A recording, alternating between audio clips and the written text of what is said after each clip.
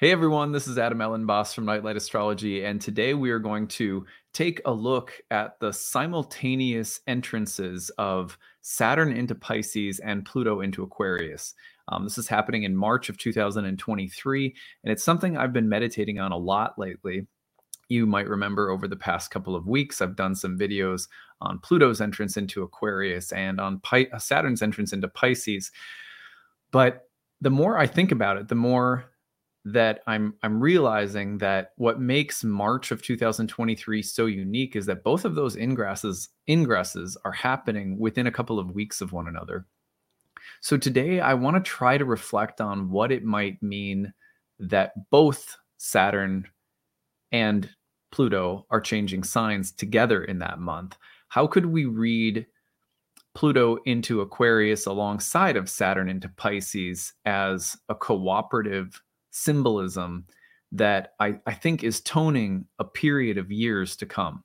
In the case of Pluto and Aquarius, many years, right? But in the next couple of years, while Saturn is in Pisces, Pluto will also be going back and forth over the early degrees of Aquarius as it's still sort of retrograding to the last degrees of Capricorn.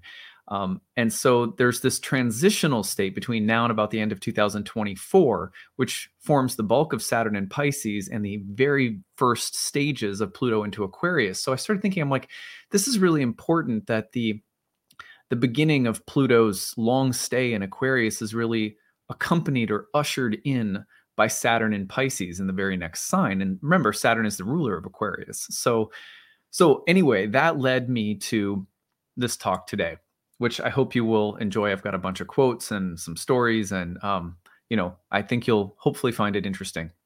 Well, on that note, I am really excited to announce the formal launch of my Kickstarter campaign. My 2023 Kickstarter launched. We did a soft launch last night. The hard official launch is today. If you are new to my channel, every year for the past, this is my 9th year doing this. For the last 40-ish days of the year, I go into fundraising mode to support this channel in the year ahead. So I make all the content year round for free. And then at the end of the year, the way that I try to support myself, a staff of 10 people, myself and my family, my business, is to ask people who enjoy this channel to pitch in and contribute. So the 2023 Kickstarter is here. Our goal this year is to reach 1,608 backers. Last year, we reached 1,607. So we're always just seeing if we can go beyond what we did the year before. And we've seen upward growth every year for 9 years now, which is absolutely incredible. I have all of you to thank for a really successful 2022. This channel could not be here without you guys being here. When you donate, of course, you can always choose a reward. I'm going to take you over to the Kickstarter right now so you can see it. The link to donate is in the description of every video during Kickstarter season, as well as in the link or in the comment section at the very top. You'll see donate to my Kickstarter and then the link. And then you'll be taken to the Kickstarter page. Make sure it says Kickstarter at the top of the page. You never know. People are, there's some people who try to impersonate me. And so I just say that to be careful for everyone. But at the very top of the page, you'll see the number of backers. We have 27 backers, about 45 days to go. We end on the new year on January 1st of 2023. The Kickstarter will be over. So between now and then, I would love it if you enjoy this channel, if it means something to you, if it contributes something positive to your life, please consider donating. You can read all about the work I do and what goes into the process of creating these horoscopes every day. There's a lot that goes into it. My morning routine begins with, devotional practices, and that extends for a couple of hours into the things I read and the way that I write my talk for the day, and then actually recording it and then getting it out to everything through every outlet and social media with transcripts available for people. And it's a huge effort. We have a staff of people that are a part of this now. And so when you're donating, you are literally helping support a whole team of people that now work for me to make this channel possible. So you support them, you support their skills and livelihood, and you support me and my family, which we deeply appreciate. When you donate, you can pick up the astrology of 2023 calendar, or you can pick that we've made. It's a cool digital calendar. There's an astrology of 2023 video where I go through the major transits of the year exclusive. I don't release that anywhere else. There's a bunch of talks that I have done that are exclusive, like kind of special lectures you can purchase and listen to. There's a year ahead horoscope reading where you can get the breakdown for your sun or rising sign of all the major transits of the year ahead.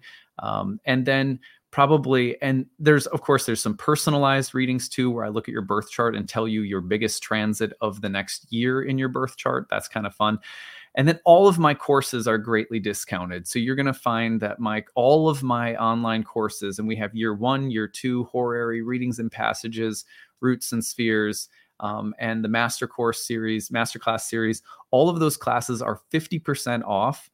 And if you bundle them together, you save even more. So that's that's one of the ways that I drive my Kickstarter every year. I try to make sure that if you donate and support my channel, that, that there's something there for you as a thank you gift. So I love this work. I love pouring my heart and soul into these videos and trying to make sure that it's high quality content, that it's really accessible. I don't anticipate that, an audience of almost 50,000 now, that everyone can or will donate. But if a small percentage of people who have the means to do so donate, then the whole thing works. So we really, really appreciate you pitching in if you're able to. And again, you can find the link to donate today in the description of this video or in the comments section at the very top. You'll find a link to the Kickstarter.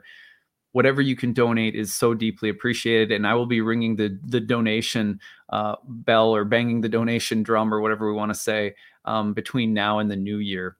And hopefully we'll beat our goal from last year, which is to see if we can just get more backers on board. And we're also about to cross the 50,000 subscriber mark. So we'll probably try to do something special for that as well. I won't labor this so much every day going forward. It's just kind of, since it's the starting day of the Kickstarter, I wanted to give a little bit more in-depth explanation. But that's what we've got. And I just so appreciate everyone who pitched in last year, and deeply appreciate your support if you're able to again this year. All right. So today, the name that I gave this talk might seem kind of strange, and hopefully people were kind of curious to hear what this is about. The theme that came up, the more I've been meditating on the simultaneous entrance of Saturn into Pisces, which is happening on March 7th, and then Pluto entering Aquarius on March 23rd. The title that I kept coming back to was The Underworld is Above Us.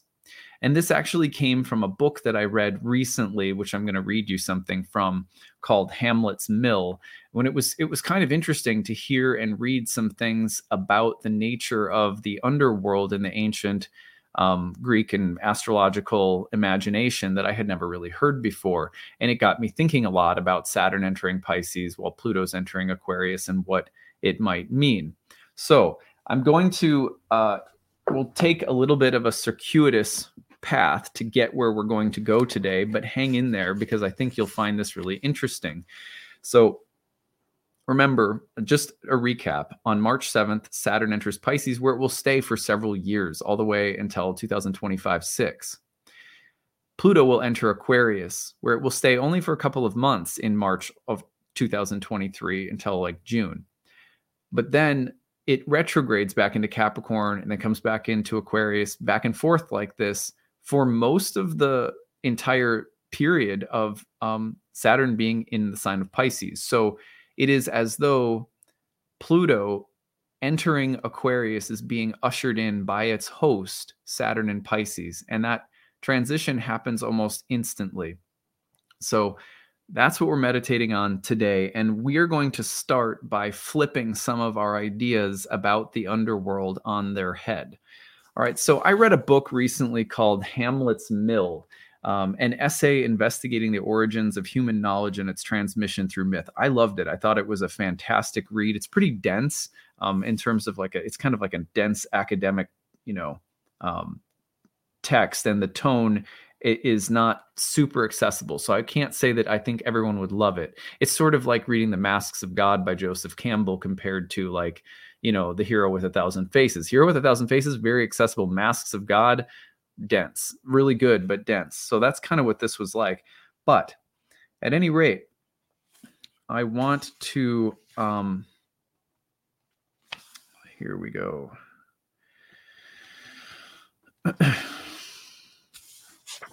I'm going to read you something from Hamlet's Mill that sort of gets at what I was talking about.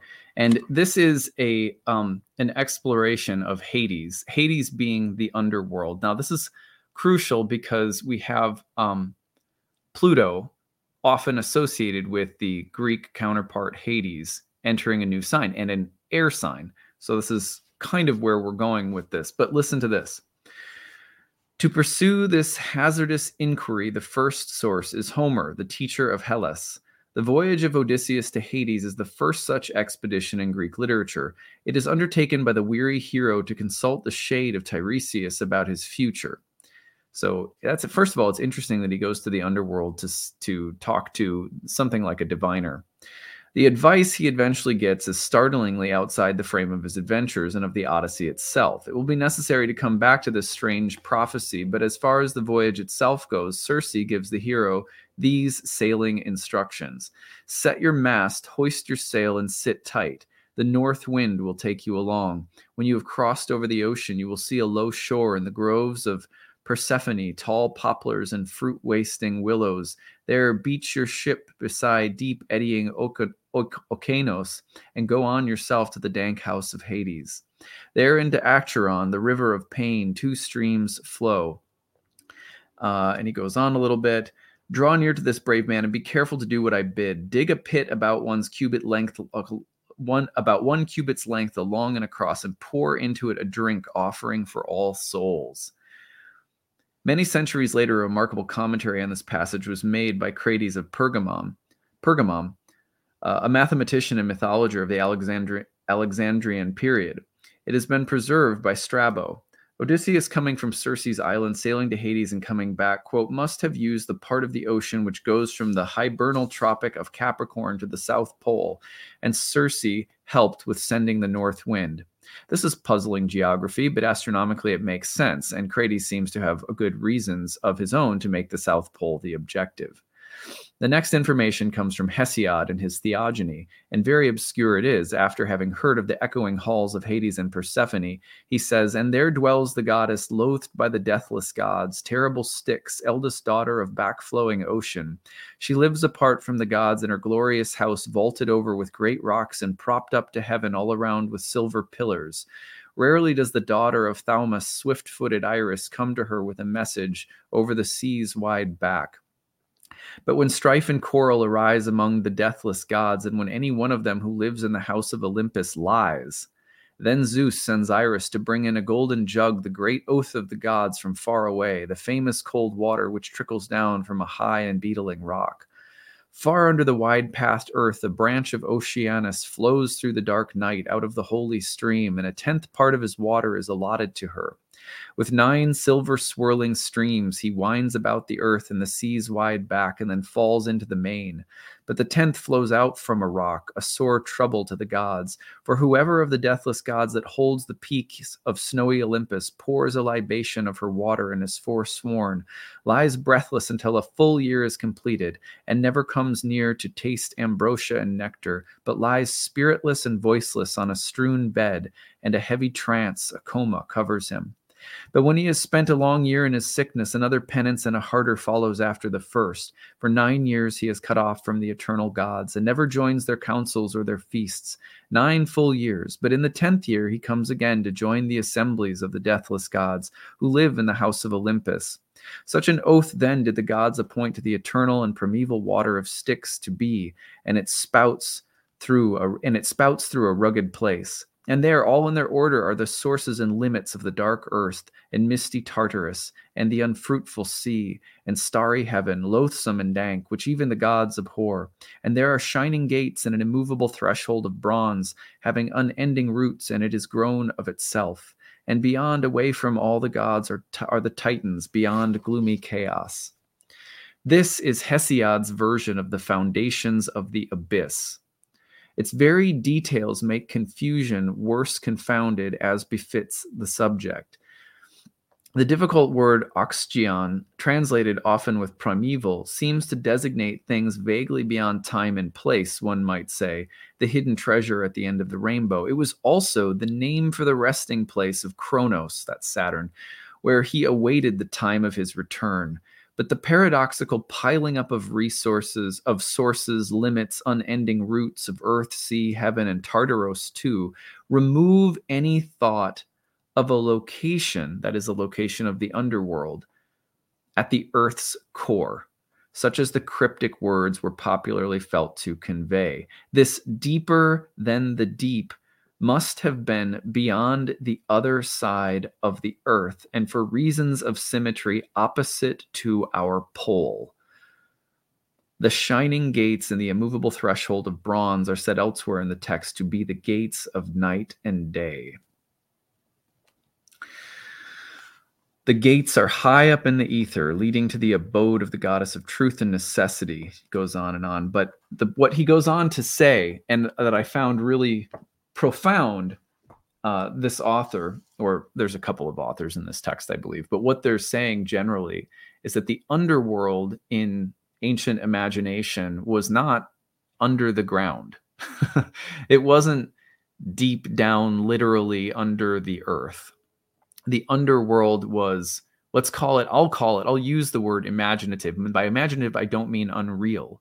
I mean an imaginal realm that had its roots almost like on the other side of the earth, but out in the depths of space, but in the opposite pole as the one we look out to in heaven. For example, if you ever look at a birth chart, you'll notice that in the circular wheel version of a birth chart, the above hemisphere would point up to the visible sky and the stars in the visible sky, whereas below, what we're really seeing is not just an image of something inside the earth, but the stars and space on the opposite side of the earth that extend out into space beyond the opposite side of earth.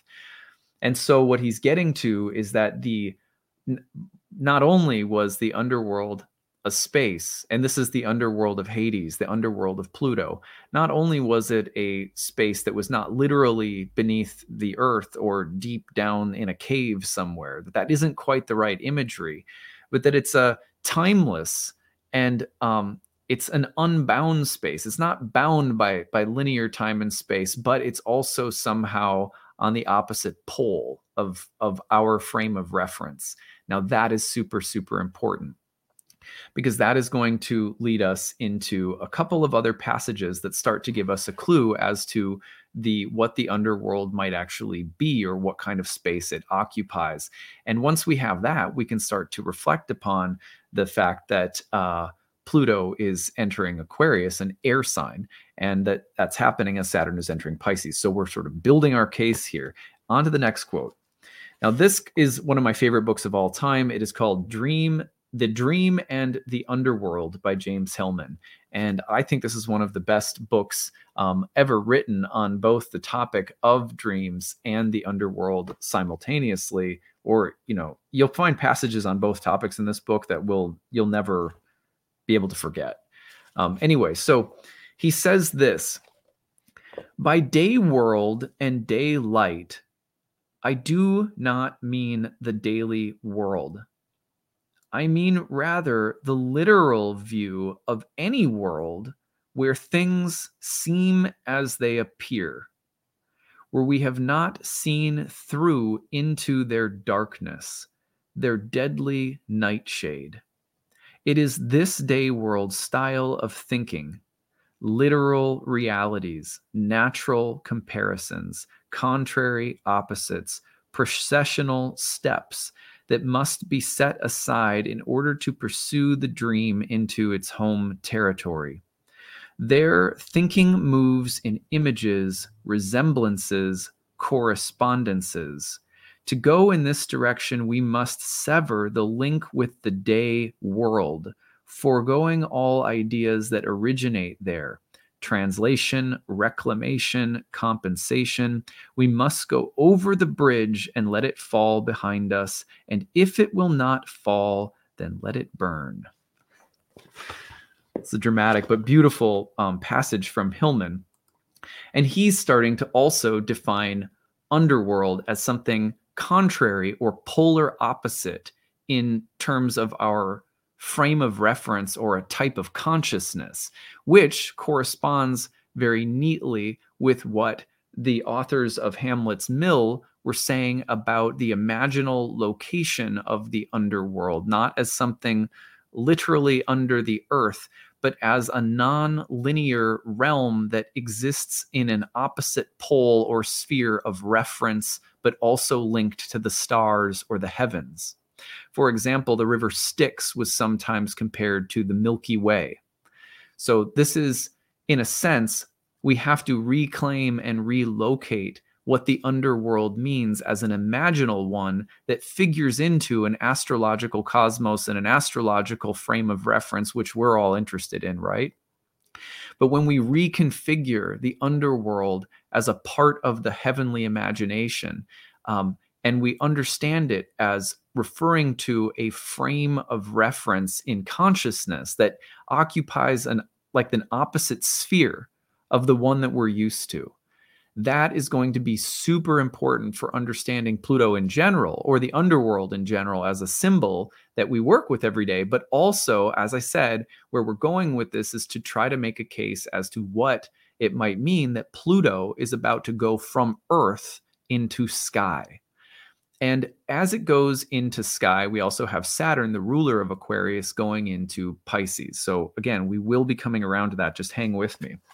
All right, let's move on. There's another couple of quotes that I want to get at in this text. There's a passage here. It's a little bit longer, but first, an intro before I read this passage, which is on Hades, also from Dream in the Underworld. So, Hillman says, the spiritual quality of the underworld stands forth most clearly in the descriptions of Tartaros, which from Hesiod onward was imagined to be at the very bottom of Hades, its farthest chasm. But Tartaros was compared with the sky, as distant from the earth as the heaven above. So it's below, but out in space below. Isn't that interesting?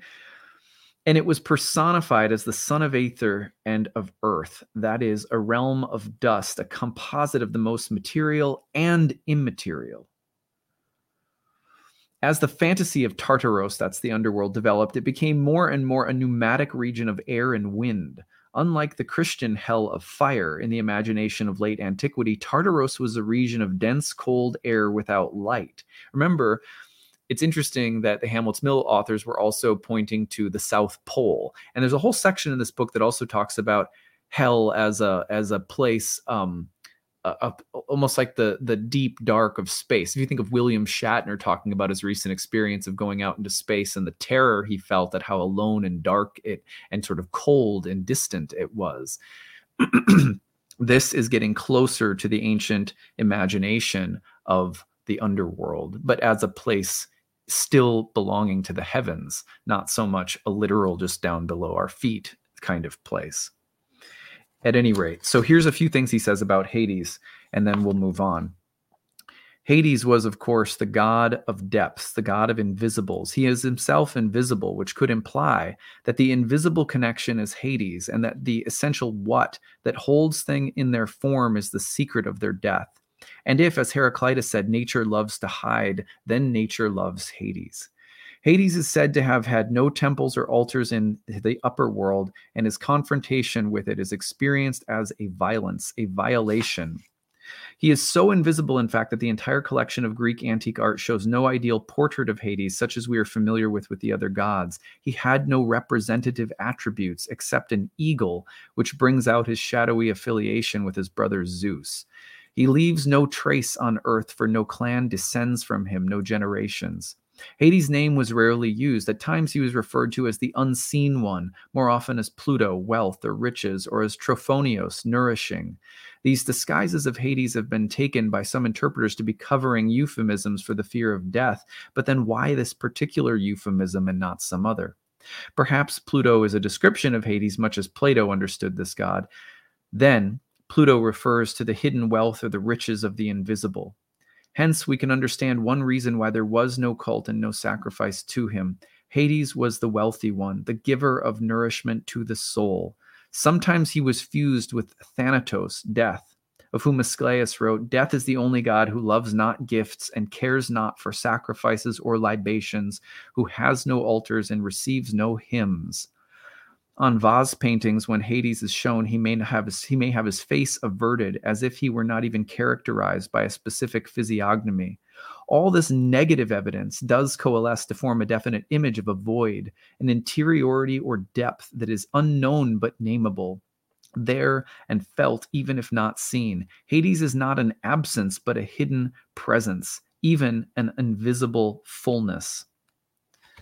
So, now, last thing I want to read to you guys. So we have now the idea that Hades is an imaginal space, but it's a space that resonates with looking up at the darkness of heaven and feeling as if some hidden enigma or mystery lies in the deep dark of space.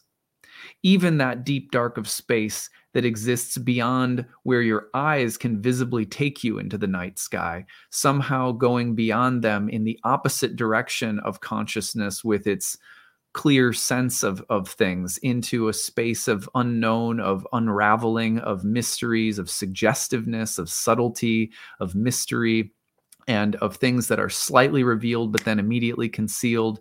This is the presence of the underworld, and it is best evoked in some ways by the night sky itself, or by the imagination of a night sky that is cloaked or hidden within the night sky. So this is a really beautiful and deep way of sort of starting to unpack what Hades is and how it could make sense to, how it might make sense to us to start thinking about Pluto moving into an air sign, which is actually a place that, as we just unpacked in Hillman's text, ancient astrologers would have had in some ways no problem thinking about, when we think about the air, we think, we go upward into the sky. And we think of Pluto, often we think downward into the earth. But what I'm trying to say is there is a very real sense in which Pluto has always been associated with something like the sky. But it's a particular imaginative relationship to the sky. And I want to talk about why I think that's so important here in a minute. But first, we need to be able to link Saturn and Pisces in. So this comes just a short little paragraph from a book called Saturn, A New Look at an Old Devil by Liz Green. And this is one of my favorite books written on Saturn, although Liz Green's view is in some ways not identical to my own. For example, she uses the 12-letter alphabet, and I don't use that any longer. But it doesn't matter. What she says is this. She says, Saturn in Pisces is difficult from the point of view of the personality because the Saturnian energies geared initially towards self-protection and defense against the environment are rendered ineffectual. This may, in extreme situations, be through hospitalization or imprisonment for a period of time, and the person may learn through their own helplessness how ultimately impotent the personal will is against the forces of his own past, which he himself has set in motion. The feeling that one is helpless and must submit to something larger and greater is frequent with this placement of Saturn, although it may occur on a very subjective level.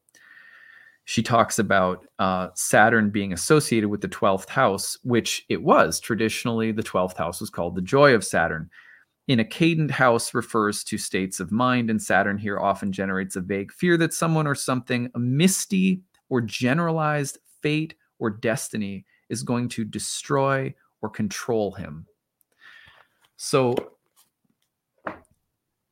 okay, now with that little passage on Saturn and Pisces in mind, let's talk about 5 themes to watch for pairing Saturn and Pisces alongside of Pluto in Aquarius. Now, I'm going to be marrying these planets and their placements together in these 5 themes and using the backdrop of some of those quotes as we go. And this will actually be, I think, fairly quick. It's a lot of buildup to get to making these points. But here's the first one. Images of progress upward become pictures of earthly shadows. Remember that one of the hallmarks of Saturn in Pisces has to do with the gift of failure.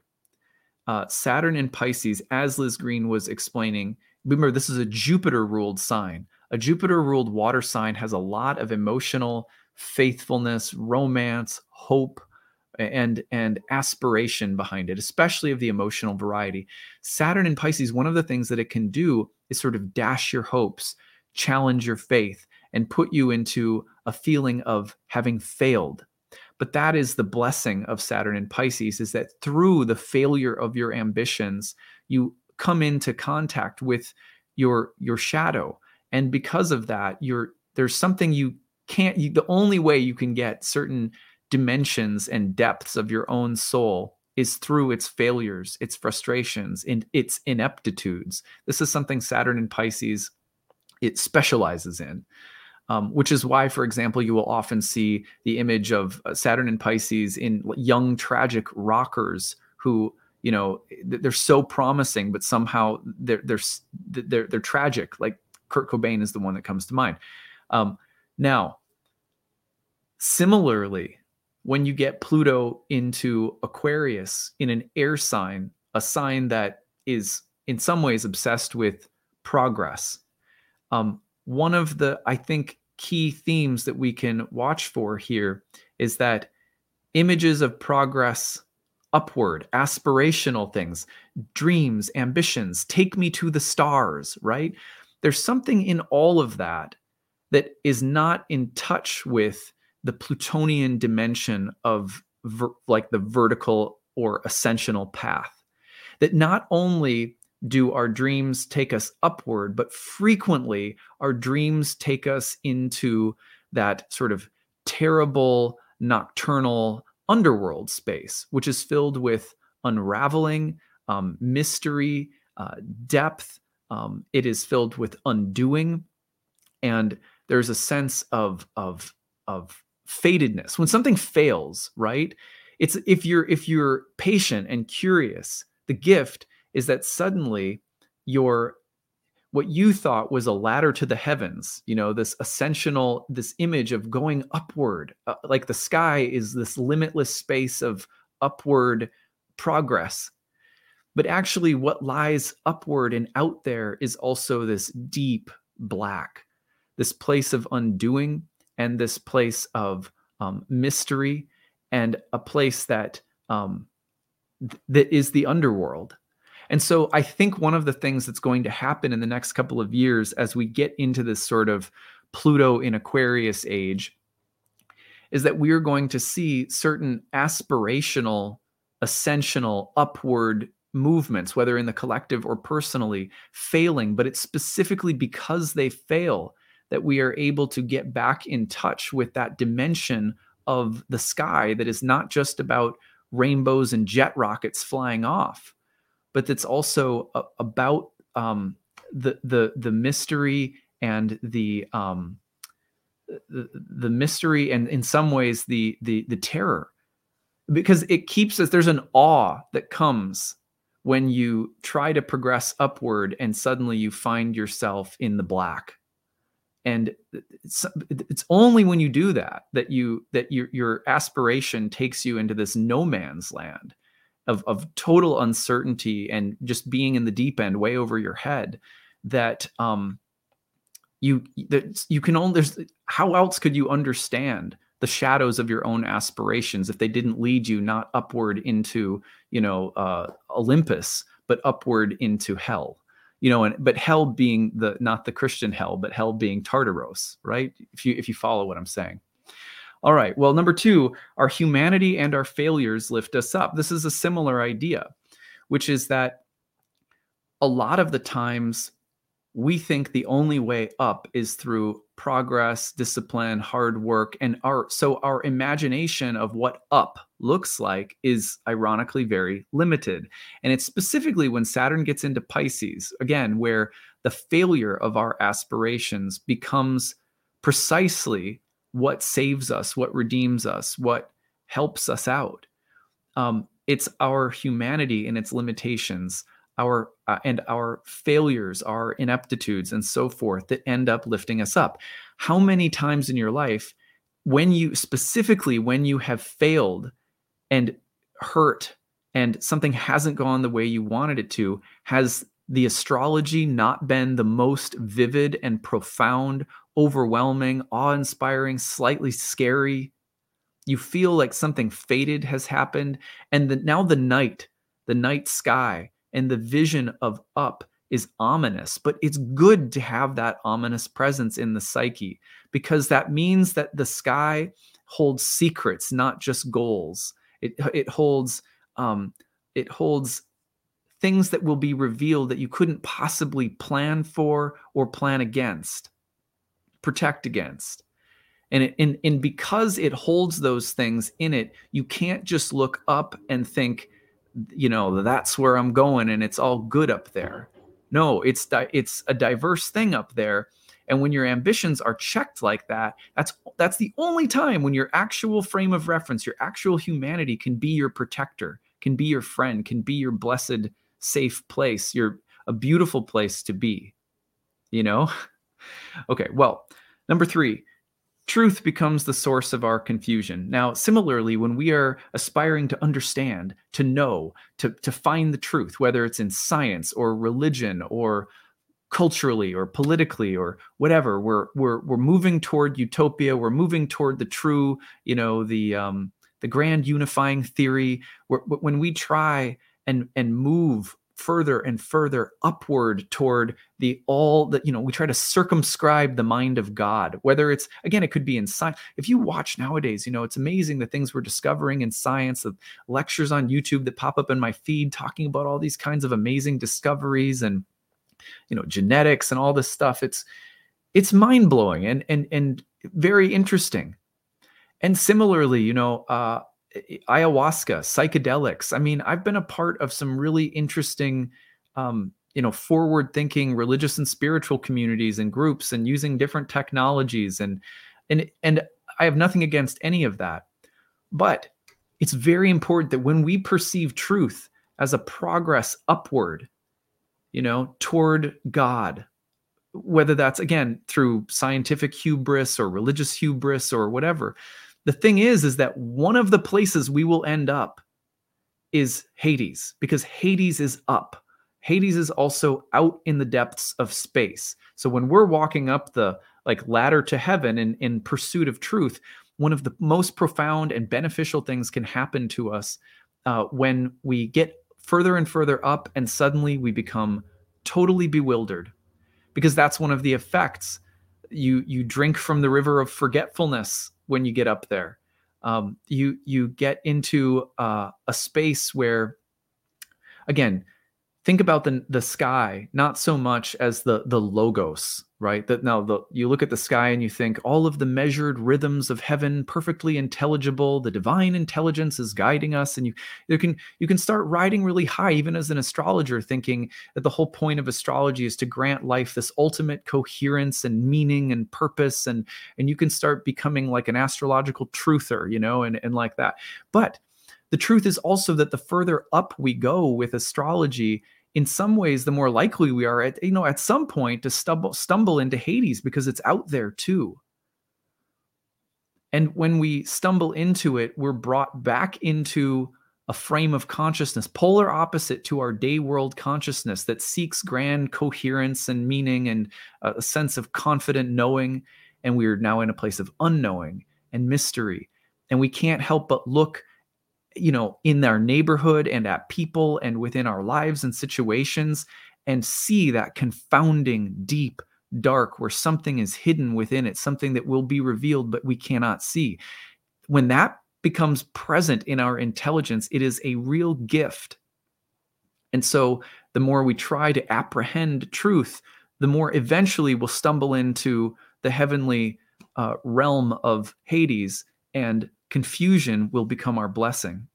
And I believe these are elements of what this whole next phase is bringing. Also, because when Saturn gets into Pisces, there is often a crisis of faith and of knowing. What we lift up becomes our downfall. What we exalt as holier than holy, beautiful, blessed above the rest, right?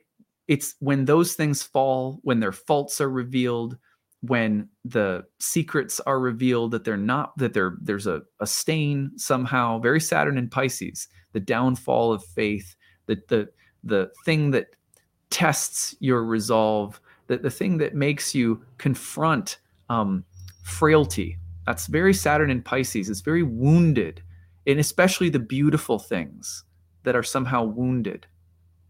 What we exalt, remember, this is the place where Venus is exalted in Pisces. And also in Aquarius, what we lift up on high, what we venerate as so special above everything else. It's very easy for Aquarius to do that with ideas, for example. But those things have to sometimes become the source of our downfall, because the deep region of space that we call Hades needs to be present in our lives. It needs to be a co-present reality that we bring in. It's hidden. There is no way of worshiping it.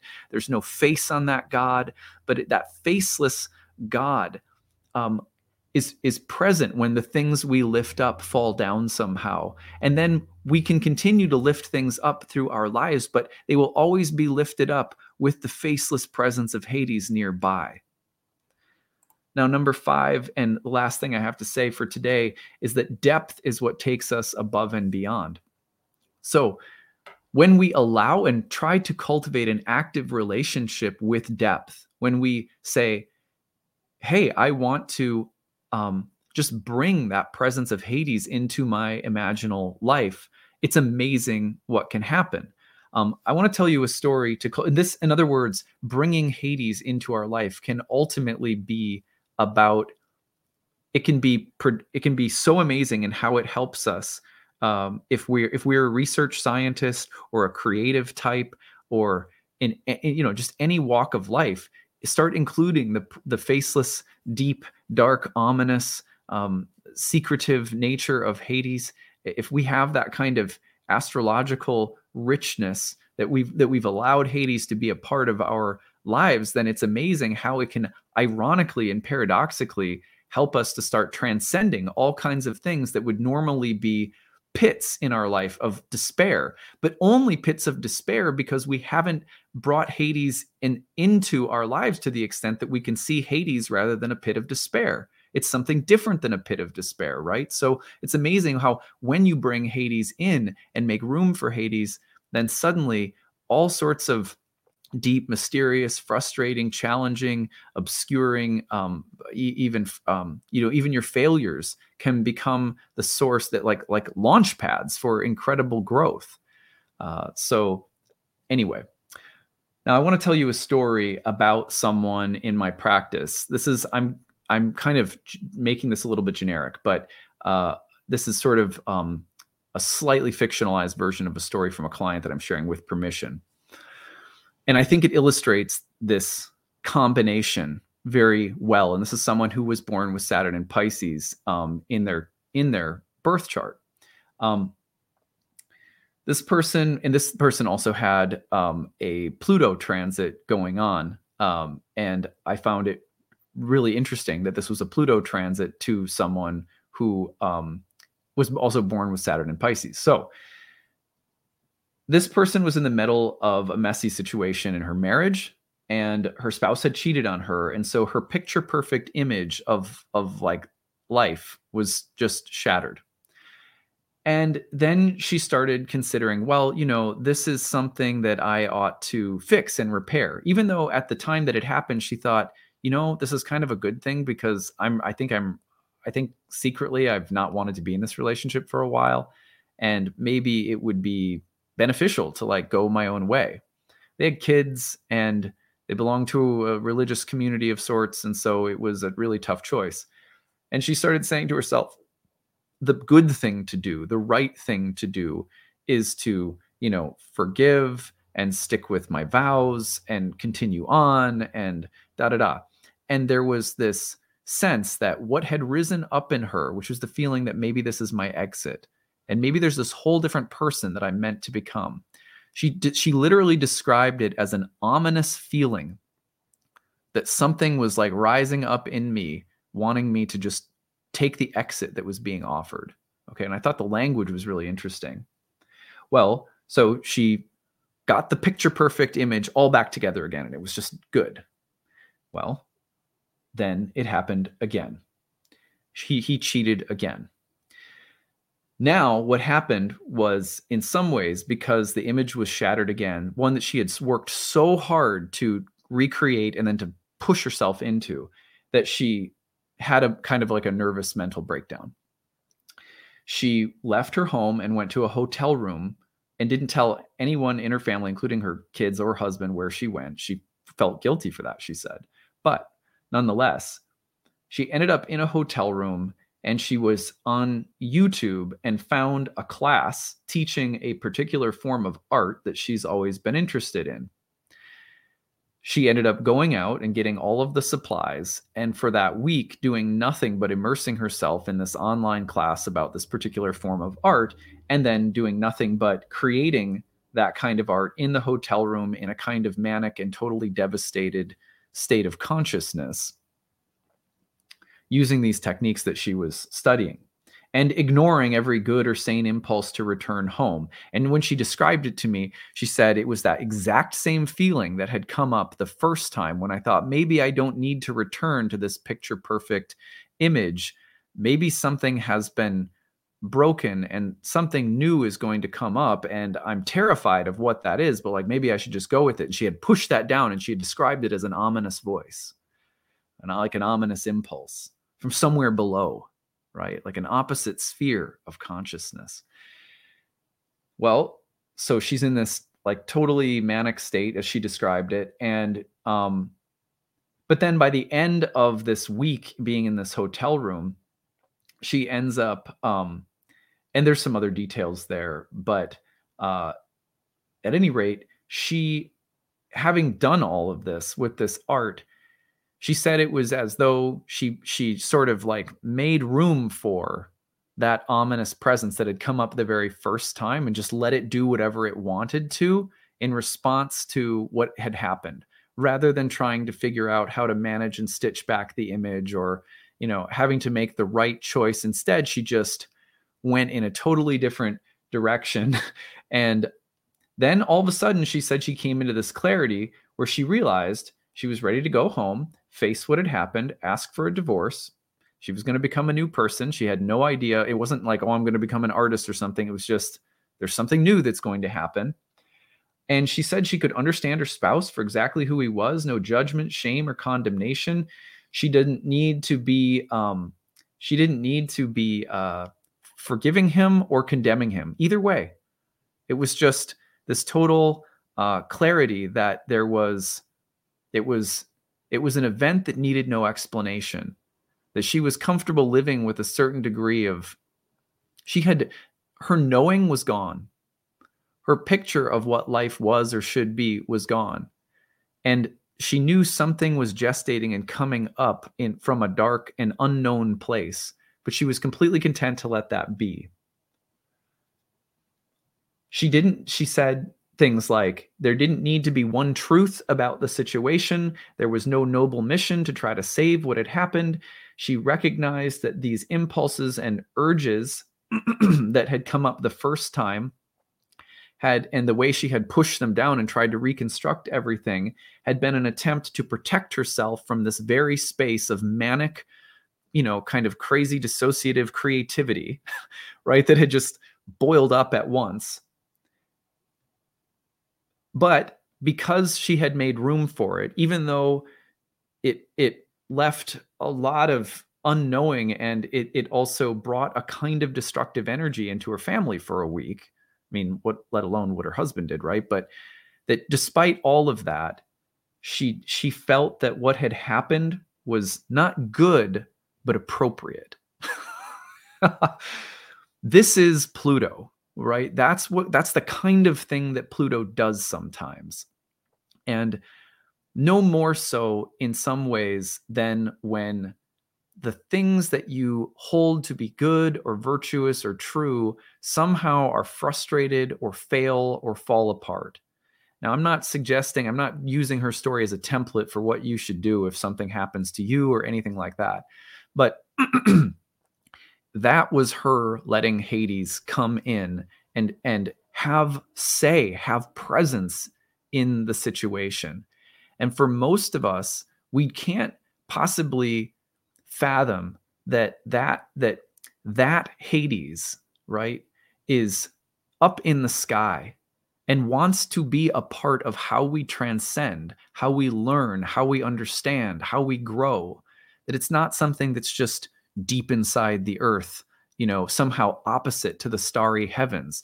No, astrology is in many ways the realm of Hades, because when you live an astrological life, that those shades are everywhere. You start looking and you see the invisible face of Hades in the way you perceive a moon transit or any transit in day-to-day life. And in my humble opinion and experience over the years, whether it's through the Grabbed series or what you guys share in the comment section, or the clients I see, the students I talk to, there is in some ways um, no better way to get to know that deep, dark, and mysterious version of astrology than when things fail, when your faith is tested, or when what you think to be true becomes confused. So now, I don't want that to sound like all of this could sound sort of apocalyptic, right? I just think that when Saturn enters Pisces and Pluto moves into Aquarius, that these are the kinds of events and experience, these themes that we've been describing today these are the ways in which we can expect growth to come for a little bit, if that makes sense, which is profoundly beneficial for people who like astrology, by the way. This is why I was saying the other day that I think this is one of the best possible transits for people to get more deeply involved or invested in astrology personally, whether you do it professionally or not, whatever. But just because there's no better time to turn to astrology than when you're going through something like this. And that was exactly when she scheduled the reading too. And we ended up talking well after this had happened, because I have a little bit of a wait time. So, but it was like her impulse during that time of her life was to reach into the heavens for some form of understanding. But I don't think that people just reach up there so that everything can be granted coherence. I think that part of why we reach up there is that so mystery can be a part of what gives coherence, so that Hades and the Milky Way river of Styx can be a part of how we understand things as well. So, all right, well, I hope that this was enjoyable and somewhat tangible. Again, like sometimes you guys are actually like the place I experiment for a talk that I might develop more at some point, or give at a conference or something. So I hope that you were able to enjoy it and follow it well enough. Don't forget, the Kickstarter begins today. Help us reach our goal of 1,608 backers by the new year. If you love and appreciate this channel, a lot goes into it, so your donation is super appreciated. Pick a reward when you donate. You can find the link in the description and comments below. That's what we've got for today. Take it easy, everyone. Bye.